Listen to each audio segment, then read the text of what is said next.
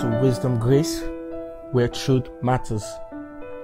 Today, I want to dedicate this encouragement to all the virtuous, beautiful, amazing, God-fearing young women, old women, middle-aged women, Asian women, African women, white women, wherever you're from, whatever your status is, students, professional, as long as you are a woman, that's all I care about. You identify yourself as a woman, which is what God said you are. You're not something else. I want to encourage you with this powerful word from God. You are the apple of God's eye. You are the apple of God's eye. A woman, God is more protective of you. The way God treats you as woman, in a more loving way, because God is your father. And I don't want you, get this advice from me, I don't want you to seek your validation, to seek your worth, to seek your essence, to seek your value, to seek your significance from any man.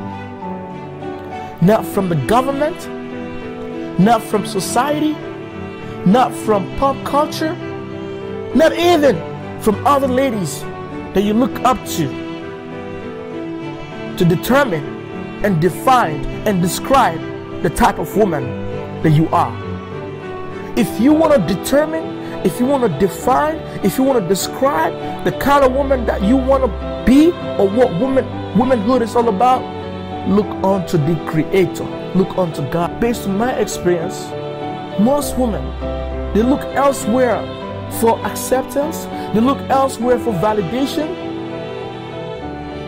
they look elsewhere for reception, they look elsewhere for love, they look elsewhere for confirmation and affirmation, and some of them fail to look unto God, who is their Creator, who said that you are the apple of His eyes.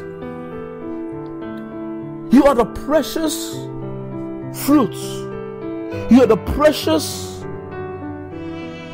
person in the sight of God. God's eyes is all around you. So, my sisters, you are the apple of God's eye. So as a father, He will protect you. He will guide you from men that will come and take advantage of you, from men that will lie to you, from men that will manipulate you, from men that will pretend, but all that they want from you is your body. No, that body is preserved for the right man.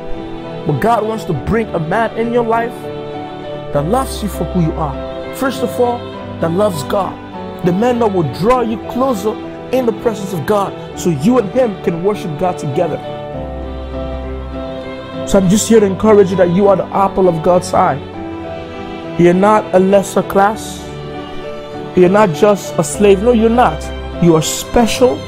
You are unique and you're different.